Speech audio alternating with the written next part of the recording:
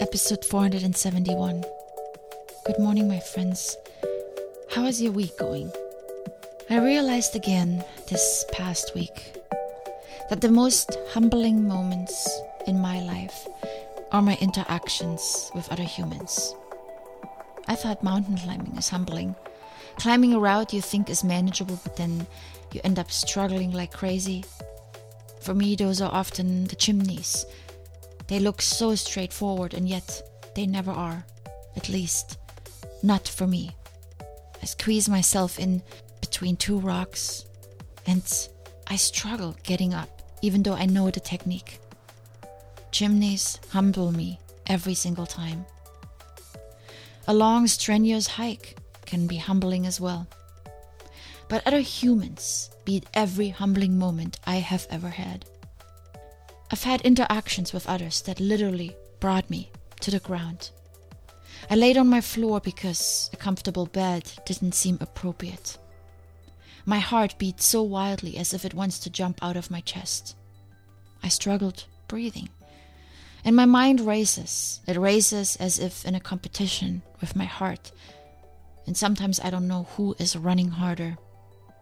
Both are fighting a battle. My mind fights for reasoning, for understanding, for logic. It also fights for justice. It wants to prove it's right. My heart fights for peace, for harmony, and for order. It wants to feel safe and protected. It wants to be loved. In those humbling moments with others that have caused me to doubt everything I know and believe, that have led to utter confusion, and that have temporarily suspended my life, because who can do anything when heart and mind are consumed in a fight? Those raw, often brutal moments, those humbling moments, moments that leave me feeling empty, useless, without purpose, without any energy to continue my regular life, moments that immobilize me because I've clashed with another person. A person that matters to me, a person that is in my mind and in my heart. You know those moments when you're totally stumped by someone's unexpected reactions, a sudden misunderstanding or conflict, a mistake you come to find out about, an issue that occurred you didn't know about, an unpleasant surprise. Those kind of moments teach me. Over and over again, one simple yet hard life lesson. Fighting with logic is useless because your logic is different from the way the other person sees the situation. Fighting with emotions is ineffective because we all have different feelings. We may feel hurt. The other person may feel disrespected. It's unlikely to come to an agreement over emotions. The only one practical way to deal with those kind of moments is to let them go.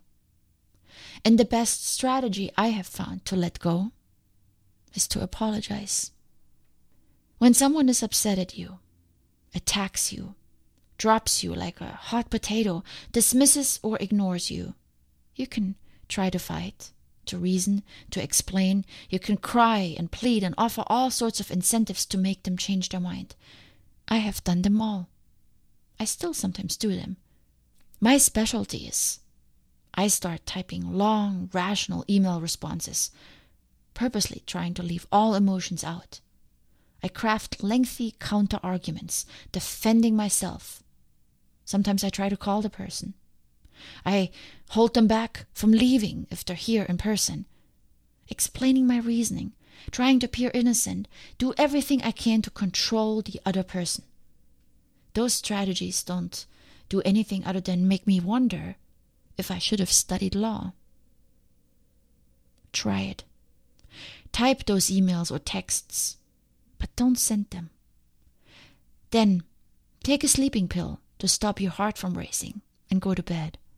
And the next morning, you will wake up and realize the futility of that hours spent on producing a bunch of sophisticated words meant to convince someone into changing their mind.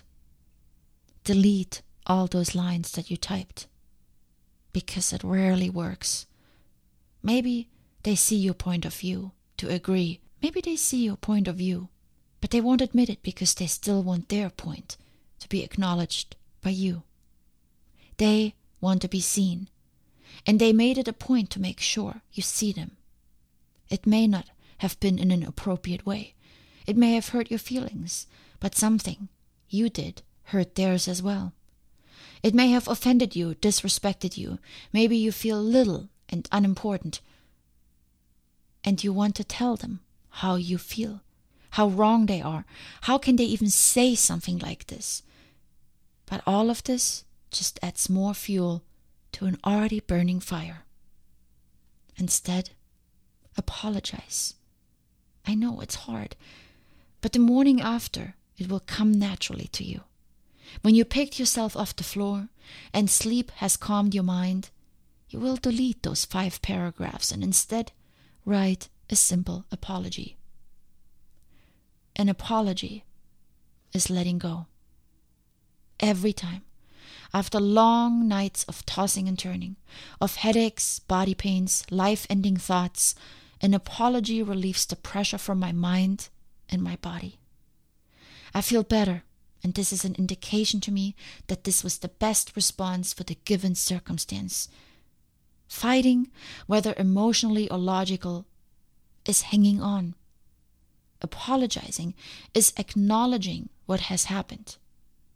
It lets the other person see that you hurt them, and it allows you to accept what has occurred. An apology puts a stake in the ground. It ends the race for being right, for proving something. It also ends the mental race in your mind and the physical race in your body. I am sorry closes the wound with a bandage. It's not a fix, it's not a solution, it doesn't make everything good, but it stops the bleeding. You stopped it. An apology is admission that something went wrong, and it turns the outcome over to the gods. Fighting, begging, pleading, and arguing is trying to control the outcome, to somehow turn around what has happened. An apology acknowledges the event and accepts to deal with the consequences, whatever they may be. Letting go is hard, because we don't know what will come next. But every time I apologize, sincerely and from my heart, not superficially, not to appease the other person, but in an honest way, with empathy, trying to see what they have been going through and how I contributed to the problem, that's when I feel ready to let go and accept whatever the outcome may be. And it allows me to move on. I may wait and hope things will work out, or I may be ready to move on without the person. But in my heart, I know I offered the best possible ending I could by acknowledging my mistakes. Apologizing is humbling. It forces me to think about my actions. It teaches me about myself. It helps me understand other people better. And it helps me be a better person.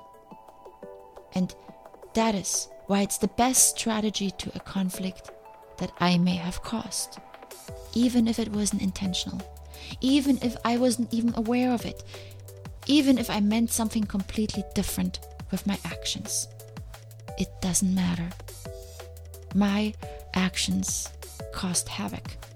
And the best response is to end the havoc with an apology. And then move on. As a better you. Even if the outcome is not what you had hoped. You duck your head. You accept the lesson. You learn from it. And you do better next time. If there's havoc in your life right now, see if you can let go of all your logical reasoning and all that emotional turmoil and just extend an I am sorry. And then let go of the outcome. Accept the circumstances. Learn what you need to learn and move on. Much love, my friends.